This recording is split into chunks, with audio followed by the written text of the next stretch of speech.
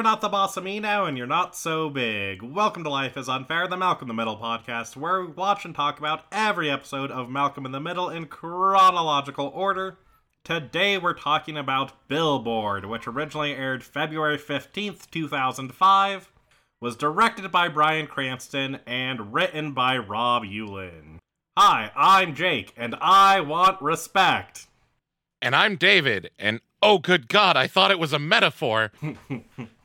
But before we get into this week's episode, we have our community segment where we have some poll results. Looking back on Lois versus Jamie, which for that episode we have continued our agreeable streak as we both chose Francis as least shitty kid for helping Lois at his own expense as he, relived all of these traumatic childhood memories.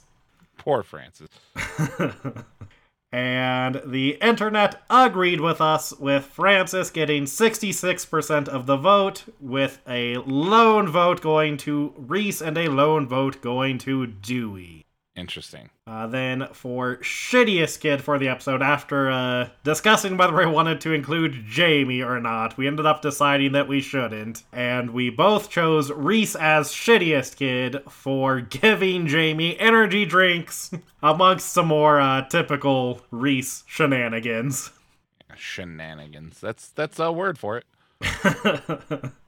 And the internet also agreed with us on that one, as Reese won with 80% of the vote, with Malcolm getting the only dissenting vote. Which does make sense, as he did, film Reese lighting himself on fire under a pile of rubble. Right, yeah, exactly. So I can see that choice. Yeah, same.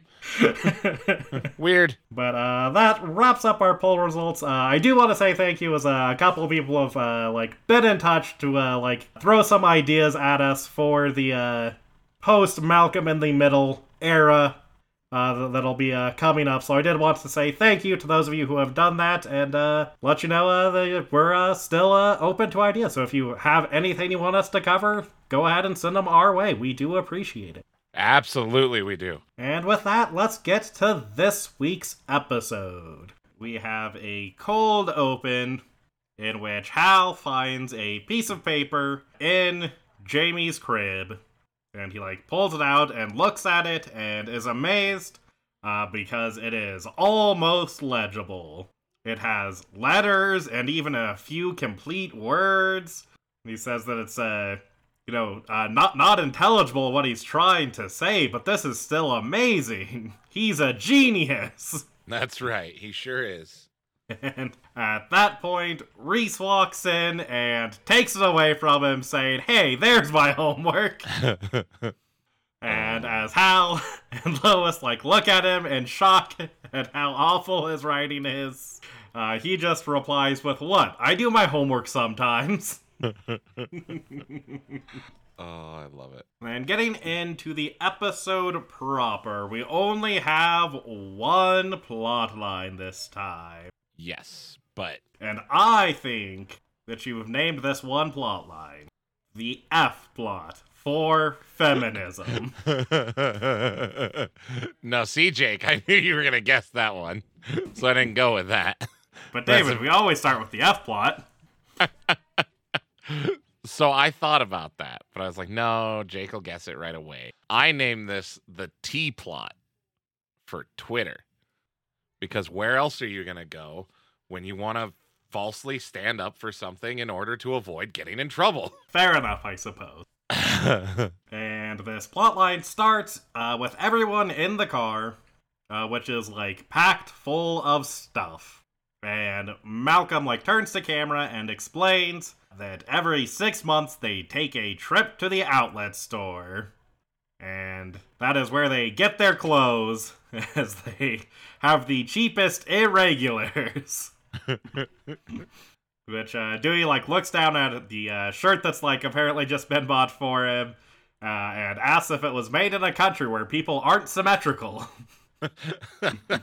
Man. like, part of me is like, Dewey, be grateful. But also, I grew up with those types of clothes. I get it. I remember what it's like. Yeah, we never did this, but it was a lot of secondhand clothes. Oh, it was all secondhand, bro. All of it. Yeah. Oh, dude, it was the worst. And like, I'm not trying to shit talk my parents because like they did the best they could with what they had, but god damn, man, like, oh, and sometimes you could tell who, you know what I mean? Like, without being too graphic or gross, like some things don't wash out. Let me put it that way. Yeah, and I mean, like, most of the time for us, it wasn't even like bought from secondhand shop. Like, secondhand, it was usually like another person we knew who had kids gave us clothes. All the time. All the time. Oh, it was the worst. The worst. I hated it. Yep. Yeah. Like, thank God my parents were never the people who gave us, like, secondhand underwear that I'm aware of. But, socks, which have always grossed me out. Like, wearing other people's socks. We were forced to do that all the time as kids. Yeah, see, that was like the two things that, like, it was the rule, like, we wouldn't do, like, secondhand was always socks and underwear. Yeah, wish my parents had heard that rule. But their discussion about this outlet store is like interrupted as all of the guys notice that there is a large billboard for a strip club that just has like a woman in underwear with the words "the strip club." It's very inventive naming convention. I mean, it's a good name. Yeah, I mean, we've been saying it for years, Jake. What happened to truth in advertising? Exactly. And they all, including Jamie, like, stare open-mouthed at this billboard. And Lois says, "Oh my god," and Hal, assuming he's been caught and is being scolded, turns to Lois and says, "No, I wasn't. You're very pretty." But Lois didn't even notice the billboard. She was reacting in shock to like another billboard advertising cheap paper towels at another outlet store. Ugh. That's not the most relatable thing ever. My wife gets mad at me if her Christmas presents aren't on sale. Like, fair. And when she asks what's wrong with all of the guys in the car, Hal says we were all just admiring that paper towel deal. You're not the only one who appreciates a good deal. Oh, Hal. Then at home, the boys are all watching TV, and Lois walks in and picks up the remote and turns it off. And when they complain, she tells them that, they need to find something else to do, that the TV is ruining their imagination. Hal chimes in saying, it's a nice Saturday.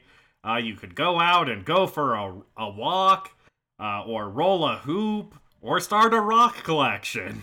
Boom. 3 ideas in 5 seconds. You should be ashamed of yourselves. Yeah, what kind of loser has a rock collection? Coin collections are where it's at. That's what the cool kids do. No, Jake. No. No, they don't. I have bad news for you. They don't. But they start lecturing them about how, someday they'll have a job and children, and they'll wish that they had nothing to do with their time. The lecturing finally gets them to leave. That was super relatable scene to me, by the way, because that was always my parents very much so had the disciplinarian, split that Hal and Lois do. Mom was the actual disciplinarian. Dad was just the one that would talk to you and then make you feel guilty about everything you've done in your life. Oh, it was the worst. Listen, if Dad started lecturing, you found any reason to get out of it. About halfway through, you were like, just hit me. Just beat me, please. It'd be faster. But it hard cuts from Lois and Hal talking about how, it's good for the kids to use their imagination, to the boys using their imagination. As they have made their way to the strip club billboard with spray paint. And Malcolm turns to camera and says, as much as I hate to admit it, Mom was right, and she really pushed us to do something with our imaginations. Yikes. And Malcolm and Dewey start discussing what they want to, spray paint on this billboard. As they're discussing a giant fart cloud and stuff like that. But meanwhile, Reese is already gone off to the side and started.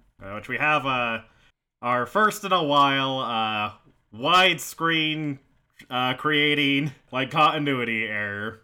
As it's very clear, when they first get there before Reese starts doing anything, that what he supposedly puts is already on the billboard. Yeah.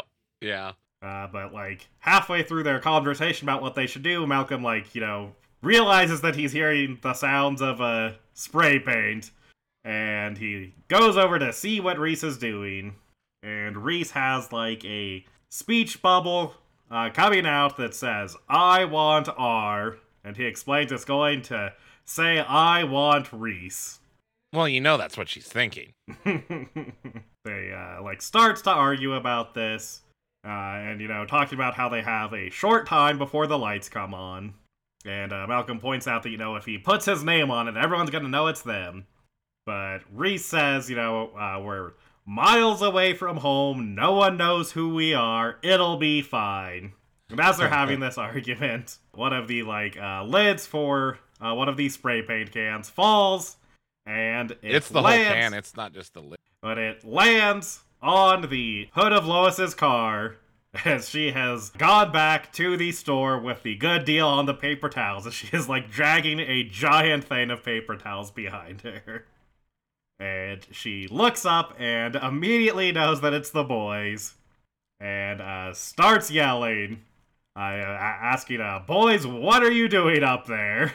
Which causes them all to step away from the ledge and press themselves against the billboard as far out of sight as they can get. Reese tries to get out of it by throwing on a fake accent. Yeah. And say that they are not the boys that she's looking for. And as soon as he says that, the lights come on very clearly, lighting them up, making them visible to everyone. And it was very apparent that these are the droids. Exactly. Then Malcolm gets an idea, and he asks Reese for his knife, which Reese says, "Sure, but if you miss, it's only gonna make her madder."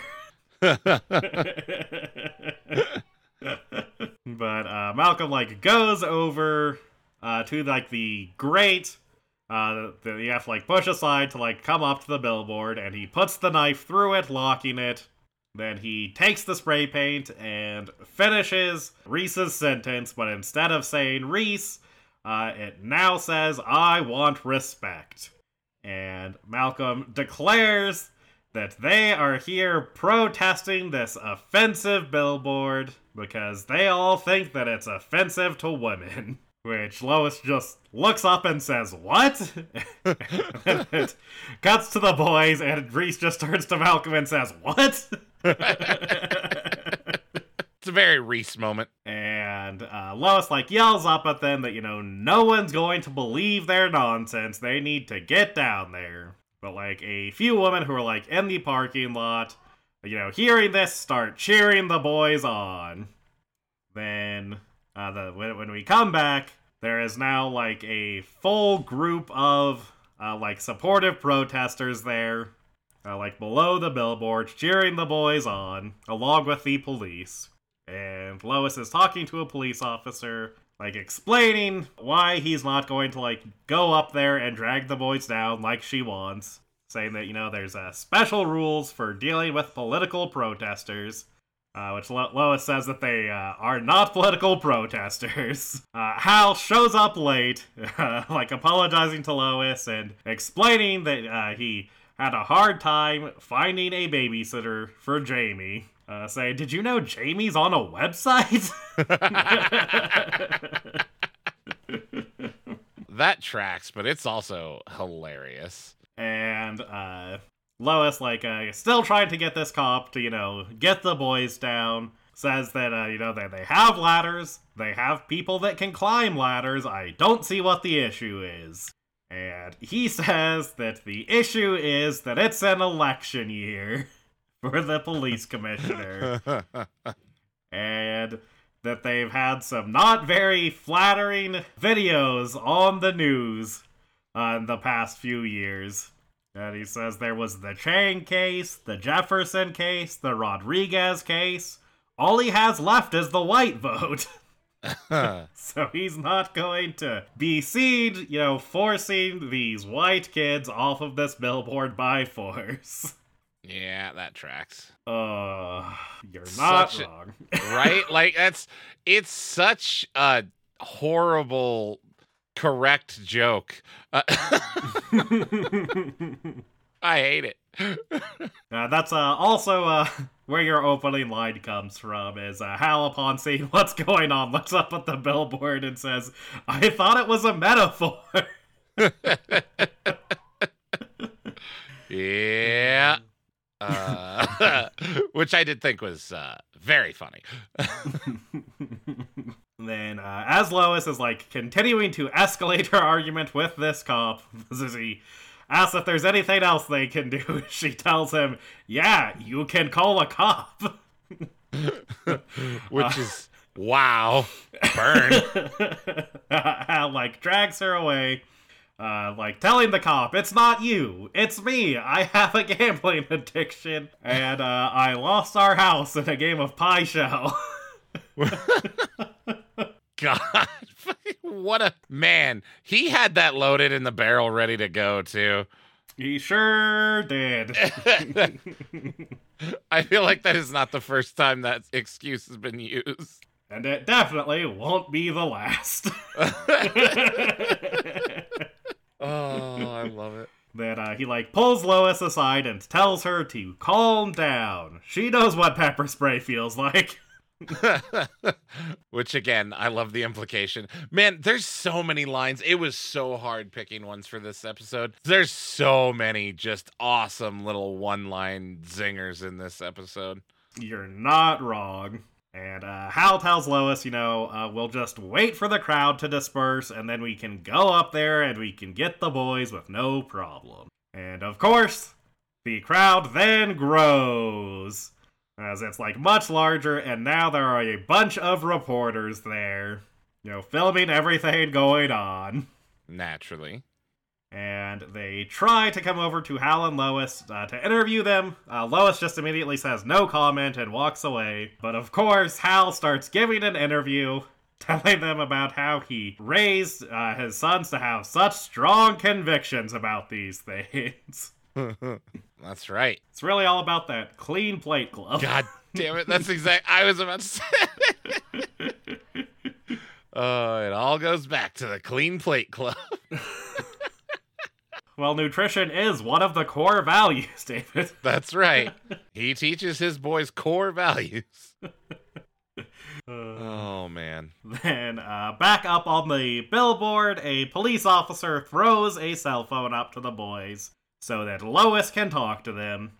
And she tells them that if they come down now, she'll give them 3 weeks in their room, and she'll even guarantee 2 meals a day and enough light to read by. But they only have 10 minutes to come down, or it's off the table. And she hangs up, and the boys look at each other and look shocked as they realize that she's negotiating. She never negotiates. She's scared. Yes, they have found a weakness. And having had this realization, Malcolm stands up and pulls Dewey and Reese up as well and holds their hands as he declares that they're not leaving this billboard until the oppression of woman ends. And he holds their hands up and loudly says, "Women of the world, unite." And now we start the part of the plotline that is why I called this Twitter. Yes. And we then see like the protesters like organizing now to help the boys, as they are like sending up baskets full of supplies to the boys. And Hal has, in true Hal fashion, continues to just get further and further into getting all of this media attention, as he's like giving a full-on speech about how he raised the boys to be feminists because he thought it was important that this country know that they still raise heroes. Oh, Hal. Then the boys call Lois back on the cell phone, and initially Lois assumes that they're, calling to surrender. She says that they've come in just in the nick of time. They only had 30 seconds left. But Malcolm says, no, we're calling to let you know that we're not coming down. Because they've figured it out, and she's already as angry as she possibly can be. Anything that they do from here on out won't make her any angrier. That's right. So they're just going to stay up here and enjoy their freedom for as long as they possibly can. Boy, do I remember thinking things similar to that at times as a kid. And Lois tells him that, a lifetime is a long time. Are you sure you want to do this? And Malcolm says, well, that's the nice thing about being young. We don't think that far ahead. And he tells her that they've all learned a valuable lesson about the ephemeral nature of power. Then, as they, wrap up their conversation, Lois, stares up at the billboard, and she catches Dewey's eyes, and, hypnotizes him from below, and suddenly doing, a very monotone voice just starts saying, it's starting to get cold. I think we should go down. Dude, that was the greatest thing ever. It made me laugh so hard. It's very much like Greek siren-esque what's happening here, and I love it. And Reese has to, grab Dewey by the shoulder and, shake him out of it, saying, don't look at her eyes! Which also implies he knows what's going on there, too. Of course. I love it. Then, down below, Hal is once again talking to a reporter, telling a story about, his hard-working mother. And, he is interrupted as a woman named Wendy shows up and says that, she saw him on the news. And, after all these years, I didn't think that it could be you, but you just kept talking and talking. And I realized it must be Hal. And Hal, pulls her aside, away from everyone and starts, apologizing, saying, I know things didn't end well between us. But Wendy tells him that there were promises made, and you're going to keep them. I'm not gonna go away now that I found you. Hal, seeing Lois coming towards them, pushes Wendy into a news van that she was standing in front of, closes the door and starts to walk away, trying to guide Lois away as well. And Lois tells Hal that she has a new plan to get the boys down. And they go over to one of the protesters who's preparing a gift basket for them. And Lois is, pretending to be happy about it as she's, looking at, what they're sending up. And she opens up the basket and sees 3 cupcakes with cherries on top. And as she's talking, she, swipes cherries off of 2 of the cupcakes. Then we see these cupcakes, being delivered. As the boys are finishing the banana bread and comparing which feminist organization makes the better banana bread. And then they open up this basket with the cupcakes, and Reese reaches in and immediately takes the one with the cherry on top out, which of course, as Lois had predicted, starts to immediately make them turn on each other. As Dewey instantly asks, why do you get the one with the cherry on it? And Reese says that he didn't even notice there was only one with a cherry on it. He just grabbed one. And Malcolm, butts in saying, hey, I want the one with the cherry, too. That's right. Why shouldn't he have it? Yes, and Reese accuses them of only wanting it because he has it, and they, starts to get into this argument. Then Malcolm gets a look of realization on his face as he says, wait, why did they only send up one with a cherry on it? This is Mom! I mean, he's not wrong. And he takes the cherry, off of the top of the cupcake, and once again, stands up and gives a speech to the crowd below, saying that some people may try to drive a wedge between them, but they will stand in unity together. And he drops the cherry, which lands, directly in front of Lois, who just looks at it and says, damn. I do enjoy that little bit. I love Lois in this episode. We come back, and Malcolm is talking to camera, explaining that, it's great up here, that anything they need is being given to them, that they've been given coats and books to read and food, and everything else. Everything. And then it pans over to show their improvised bathroom, which is pretty clearly just a bucket with a tarp for privacy. And Reese sends down a bag of poop, saying they should probably stop sending them bran muffins. That's fair. And meanwhile, Dewey is reading the books that they sent up, and when Malcolm asks how they are, he says that the feminist joke book was kind of ham-fisted, but these fairy tales are pretty interesting. And he explains that the version of Cinderella that he just read has Cinderella telling the prince that he's draining her womanly energy and pushing her aside to form a matriarchy with fluid gender roles throughout the whole kingdom. The covers are pretty great, too. They are.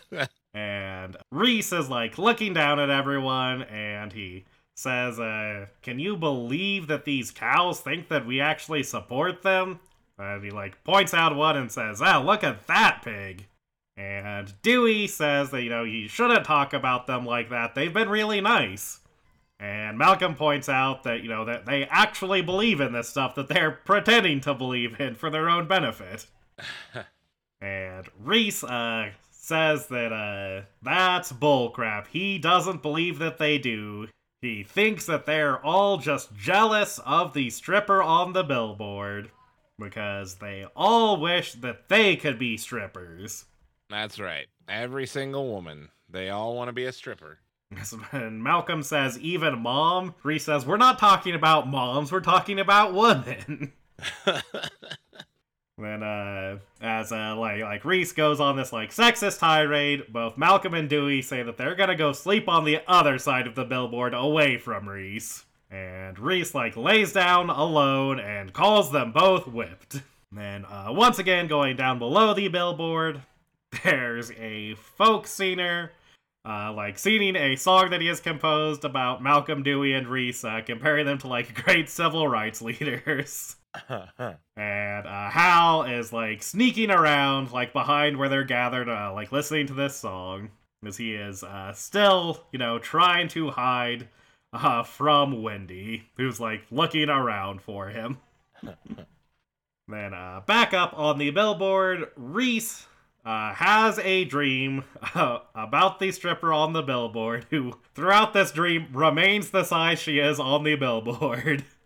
As it's just Reese in a pink void with this giant woman.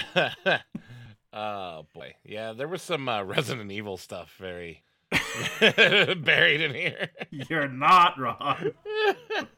That's all I could think about when I saw, oh man, Reese would have loved the newest Resident Evil. We do get a glimpse into Reese's very specific fetish here.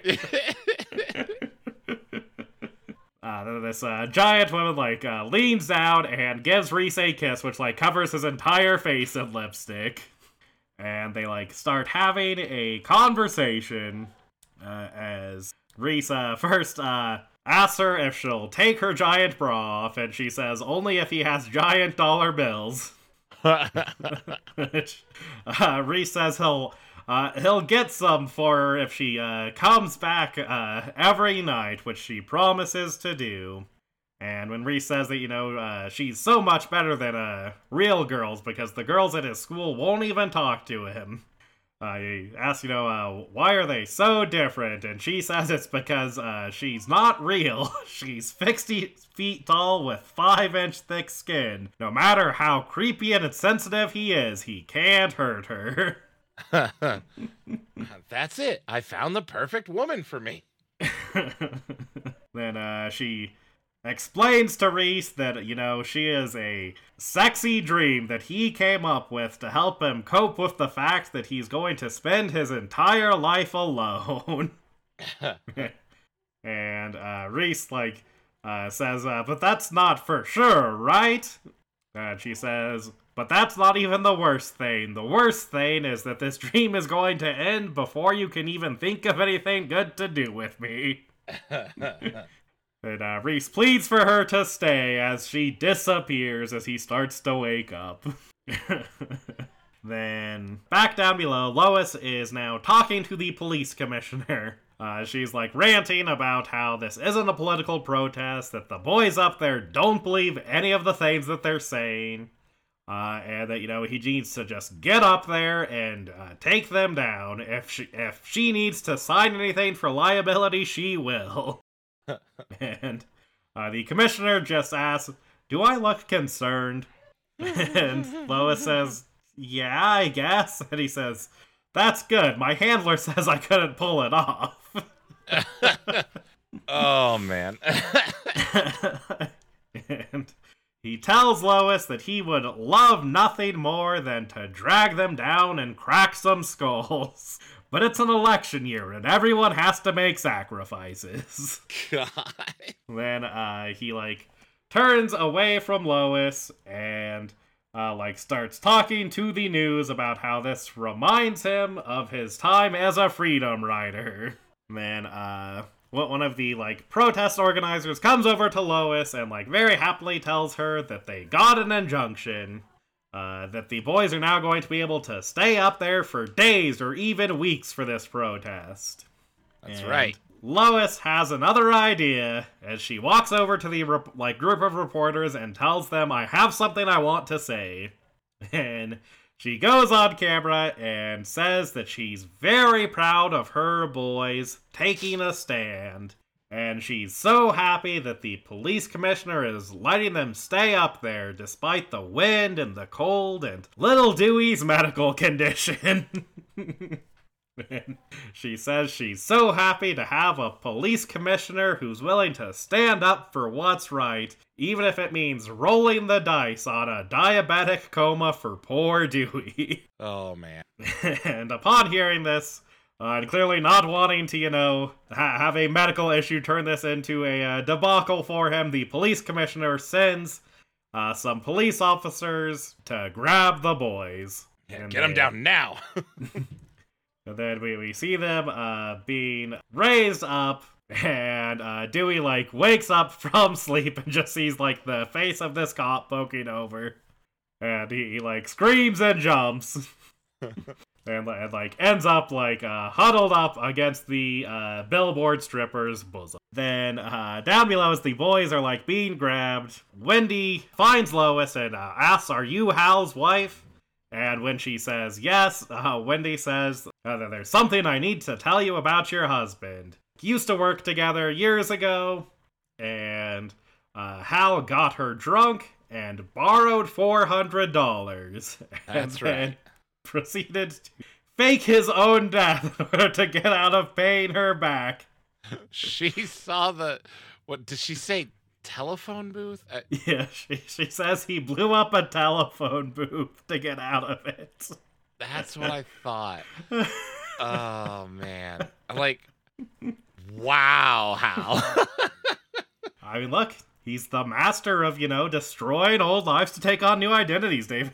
That is true. It's a very Hal thing to do. It is. Who'd have seen it coming? Oh, yeah, us. Exactly.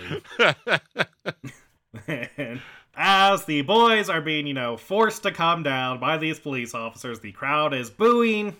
And And Reese tells them that they'll come down, if they're being made to, but he has something he wants to say. And he says that, being up there, he realized something. And that's that, that the stripper on this billboard is beautiful and perfect, but she's not real. And all of these other women are real, and if he was real, then he would want people to listen to what he has to say. And he's realized that women aren't that different from regular people. They just want the same things as men do, but men don't have to hold these big protests to get them. And once they're brought down, Dewey is immediately rushed off to an ambulance with Hal. And Dewey turns to Hal and asks, "What's going on?"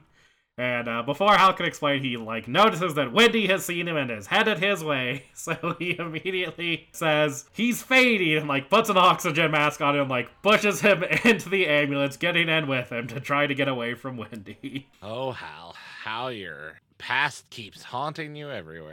And meanwhile, Lois is walking with Malcolm and Reese as she tells a reporter that she can't wait to get the boys home to tell them what she really thinks about what happened here tonight. And she turns to Malcolm and says, "That gives me 6 hours to think up how to punish you." And then she turns to Reese and says, "And Reese, I'm still thinking about what to do with you." That's fair. And that wraps this episode up, so let's go to our awards. Yeah. Yeah. Awards. And as usual, we will start with our Roller Skating Teen Award, our award for the best visual moment. What did you have for this one, David? Oh, I'm so glad I get to go first. So I had a backup, but the Lois stare scene where she's just it's just the camera panning back and forth between a mystified Eric Pursullivan and Jane Kasmerick with this very stereotypical mom stare. So good. I love it so much. And it's so believable. Fair enough. That was actually my backup. But I ended up giving my award to my favorite of the picket signs, as there's obviously with this big protest, a lot of picket signs, and my personal favorite is "Go Lap Dance with Satan." Dude, I thought that's what that one said. Dude, there were so many funny just stereotypical picket signs there. That's pretty funny. There were. Then moving on to our next award, which of these did you give the hot dog with mustard award, the award for the best lie? Man, that was hard for this one. There's so many funny little things, but I have to go with, I think, this one just because it's sort of Reese exhibiting some real Eric behavior. We got some paranoid delusions going on. And it's Reese just saying, "I told you she has trackers in our fillings." Yes. Then he tells Malcolm and Dewey that they should have pulled them out like he did, and she never would have found us. Right? Yes. Dude, I heard that. I was like, oh my God, Reese is that guy. But there's so many little lines like that in this episode. It was so hard to choose. There are. That is one of the 5 that I narrowed it down to. I also had 5, Jake. But I think I will go with the Dewey line. Except for Mom, Dad, Francis, and Jamie, I really think this has brought our family together. Right? Dude, that's something I could see a younger you saying. Oh, man. This is so funny. I love Dewey. He's such a perfect angel. Fair enough. But did you love him enough, David, to choose him as your favorite character? Favorite character is another one that I actually had to kind of hem and haw over a little bit, but I actually ended up giving it to Lois because I loved seeing the negotiator Lois And just this sort of like, I don't know, like she portrays exactly the situation she's in, you know? Like, it's like when you're in a room and there's a joke being told and, you know, you're the only one that's in on it that it's a joke, you know? Like, she's just, it's so good. And then the sheer panic and anger as she starts to get more and more desperate, and then the manipulation, it's just such a Lois move. And I don't know. This is a very good Lois episode. Yeah, no, for sure. I definitely strongly considered her. But I actually ended up going with Reese. Okay. Because he has, like, some of my favorite, just, like, of those, like, throwaway lines. Yeah. And while it's, a very imperfect, you know, feminist awakening he has at the end of this episode, it is character growth from, like, horrifically misogynistic to less misogynistic. Oh, yeah. Yeah. I don't disagree. And, yeah, I think they did a decent job with that, and with, like, Reese as a character. Having, like, a realization like that, like, is so, like, clearly flawed and still shitty that it, like, still works for the character. Right, it's not, it doesn't come across as preachy in the way of, oh, this is clearly the writers talking to the audience, like you get a lot of times in more modern sitcoms. Right. This is very much so framed in a way of where it's believable that Reese would say this. Yeah, and it's not like the, like, sort of cop-out thing of, like, we have this sexist character, we're going to, like, have them go through, like, one episode's worth of stuff, and now they've completely changed their ways. So, like, it's a much more, like, realistic, like, this is a baby step for Reese, but it is a step. Yeah, 100%. Then, moving on to our next award, who did you give your Cloris Leachman Award, your award for the best acting? I actually gave it to Justin Burfield. Okay. I think he did very well in this. He had a lot of scenes just by himself, and definitely did some, green screen acting and such. Wait, what? When? Yeah, you know. But especially for a young actor, but also just, I think he does an excellent job of portraying Reese and his sort of complete ineptitude of being able to read a situation at all, and yet still coming to this sort of enlightenment for him. Yeah, fair enough. I considered giving it to him, but I actually ended up choosing Eric Sullivan over him. Fair. Mostly for, like, two scenes. One, for that scene where he's being, like, hypnotized by Lois, that you mentioned, because he just does such a great job of selling that in that scene. And then also the scene where he's, like, reading these, like, feminist fairy tales. I think he does, like, a very good job of, like, conveying, like that Dewey is, like, clearly being, like, swayed by what he's reading in these. Yeah. Yeah, no, that's fair. I understand that choice. Again, I think Justin Burfield, just his performance stood out a little more, but Eric Sullivan's so good in this. For sure. Then, who did you give your Mrs. Dabney Award? Your award for the worst parent? Hal. Yeah, for sure. Yeah. For that last scene. Yeah. Just full on faking a medical issue for Dewey to get out of paying a woman back money that he owes. Right? Yeah. A former coworker, too. Not even just like some random, like gambling debt or anything. Between that and then using, this as a way to get himself attention, like... Yeah, for immediately going along with their lie once it benefits him. Right? Yeah. Yes. Gee, I wonder where they learned this. Right?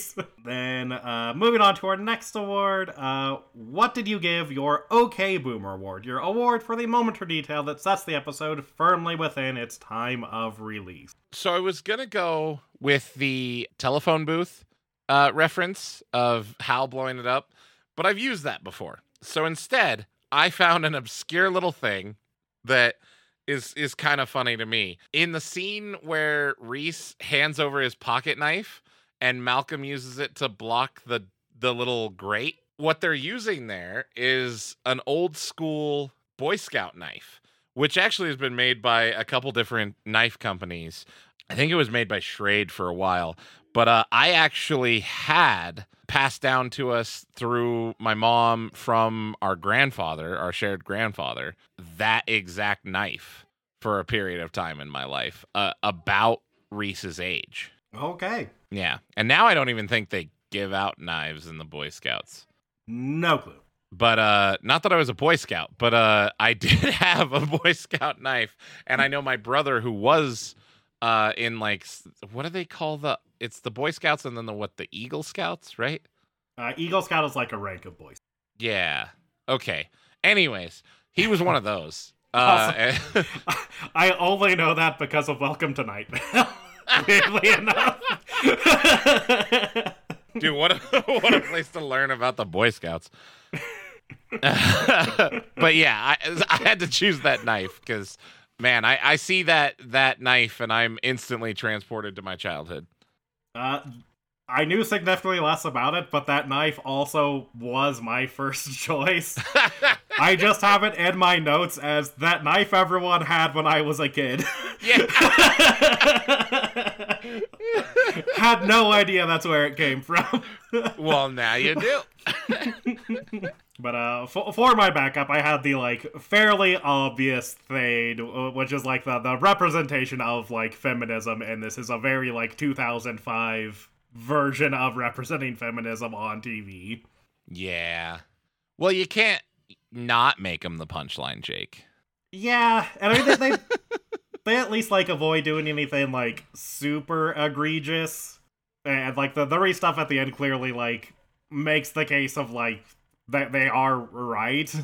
But there is just, like, a lot of the, like, feminist protester stereotype stuff going on. Yeah.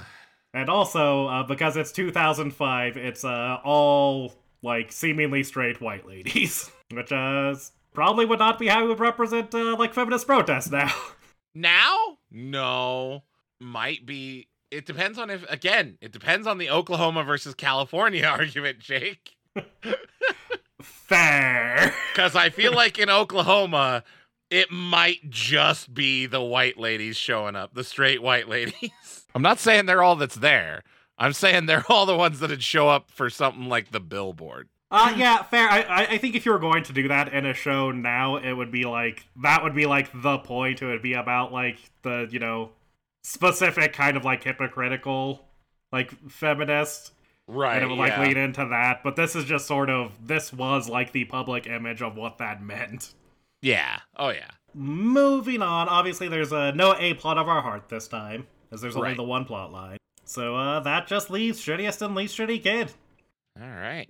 Who did you have as your shittiest kid, David? So this award, real quick. Uh-huh. It went from a very clear frontrunner to, okay, no, it's going to this son instead. To, oh, nope, never mind, it's going back to this one. I had to choose Malcolm. Okay. Listen, it started out, I was like, yep, Malcolm's being real shitty this episode. And then Reese started talking, and then, you know, he went through his little transformation. Malcolm, on the other hand, uses this as a chance to, again, sort of try to establish some sort of psychological power over Lois, and he deliberately utilized a cause that he didn't actually feel any sort of connection to or have any real feelings about or even probably given any thought, just to try to get out of trouble. And that's super shitty. Yes, I similarly went with Malcolm. Well, my logic for choosing him is that he's the only one who doesn't, like, seem to have any growth through the episode. Yeah. it seems like his, like, opinion on, like, feminism and woman, which was, like, you know, a more progressive view than obviously Reese had before this, like, hasn't changed. He's still willing to use this belief to his advantage rather than, like, to actually make a point. Whereas, like I said, it definitely, like, gave me the impression that, like, Dewey was, like, legitimately being swayed by, like, the feminist text that they were sending up for them to read. Well, yeah, he's getting educated. He's young. Yeah. And obviously, like Reese has changed, as we've, discussed at length through this. So I gave it to Malcolm. So he doesn't have, I don't think, the shittiest behavior. I still think shittiest behavior would go to Reese, but he does have that element of growth, which Malcolm doesn't really seem to. Yeah, I agree. Like, that's the whole thing. Like, there is no... And Malcolm starts at a higher point than Reese. Like, he's on the top end of the curve. Then, who did you choose as least shitty kid? I had to give it to Dewey. Yeah. Yeah. I mean, he's Dewey. He's so sweet, and he's considerate. He tells Reese to shut up and don't talk about him that way. Like, he recognizes the kindness and the actions of the fellow protesters. Like, he's... Yeah, Dewey best kid. I 100% agree. I think this is shaping up to almost certainly be our most agreeable season for these awards, David. Right? I know. Someone out there is sowing chaos, I'm sure. Yeah, Eric. Yeah. Speaking of which, I think it's time for WTF F. It sure is, David. Because, speaking of Eric, Francis was not in today's episode. Correct. Because Francis is currently on a late night talk show circuit discussing his victorious lawsuit and all of the harassment that has been laid upon him and the slanderous accusations made against him by some guy from Illinois on the internet. And Francis has joined this modern 2000 age group that is now teaching people about internet safety and how to protect yourself from trolls on the internet. Excellent. Good for you, Francis. That's right. I'm glad to hear you won that case. Yeah, he's literally a hero right now. That hero, Francis. I think we can all agree. Yeah, 100%. Known hero, Francis. That's right. Known hero, Francis. But moving along to our next segment, we have the Cranston Connection, which, boy, was this an easy one. Right? Because much sort of in the vein of, like, the reveal that he's been taking off every Friday, this is clear evidence that everything we have been saying is true. We have a clear case in which he faked his own death using, these presumably explosives and, destroying this phone booth. Much like he will multiple times later on faking his death again, like he did when he was Walter White. That's right. And obviously we also see, one of his go-to lies cracking through the seams as he makes up immediately on the spot with no hesitation this lie about his gambling addiction, which will be his go-to lie later on, once again, as Walter White in Breaking Bad.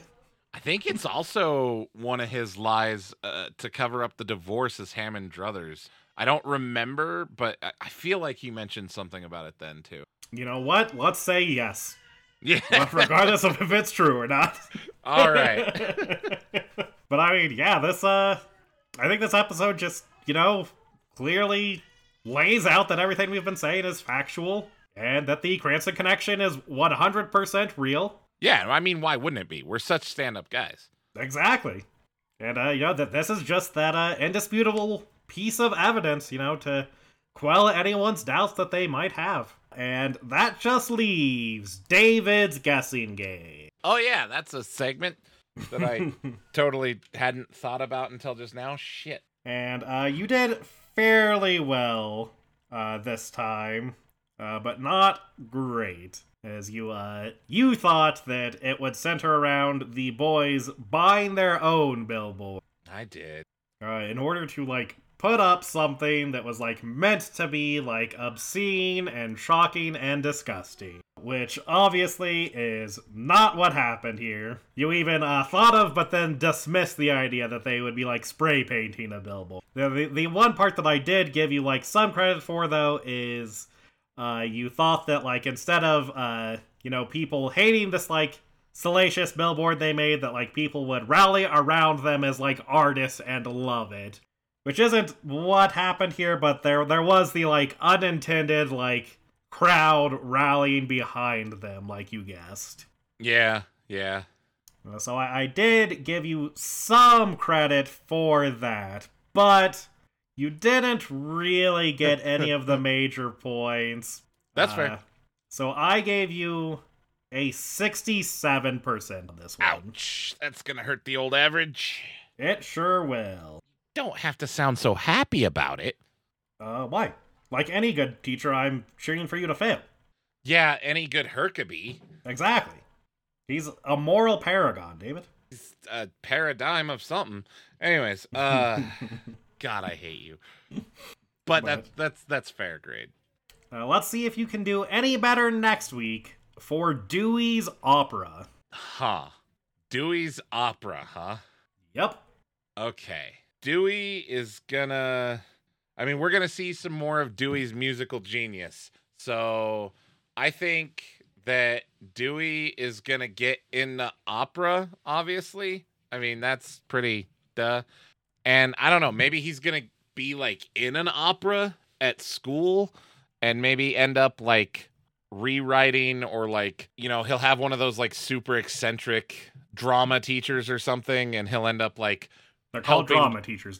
I mean, fair, but like either helping to like write or rewrite an opera for the show, and we're gonna see more of Dewey's musical genius.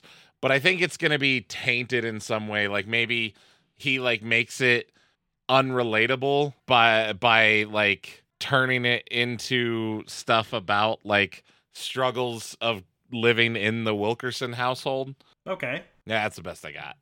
Okay, that'll do. Thank you, everyone, for listening. As always, thanks and credits to Jacob Neufeld, who does our intro and outro music. If you would like to listen to more of his music, you can find links to do so in the episode descriptions. And if you would like to get in touch with us, you can reach us on Twitter, where we are unfair_podcast, or by email, where we are lifeisunfairpod@gmail.com. And if you enjoy the banter back and forth here and want to join us live, head on over to twitch.tv/LPDeathRay, where we play video games, interact with the chat, and in general, have a good time. And as always, life is unfair.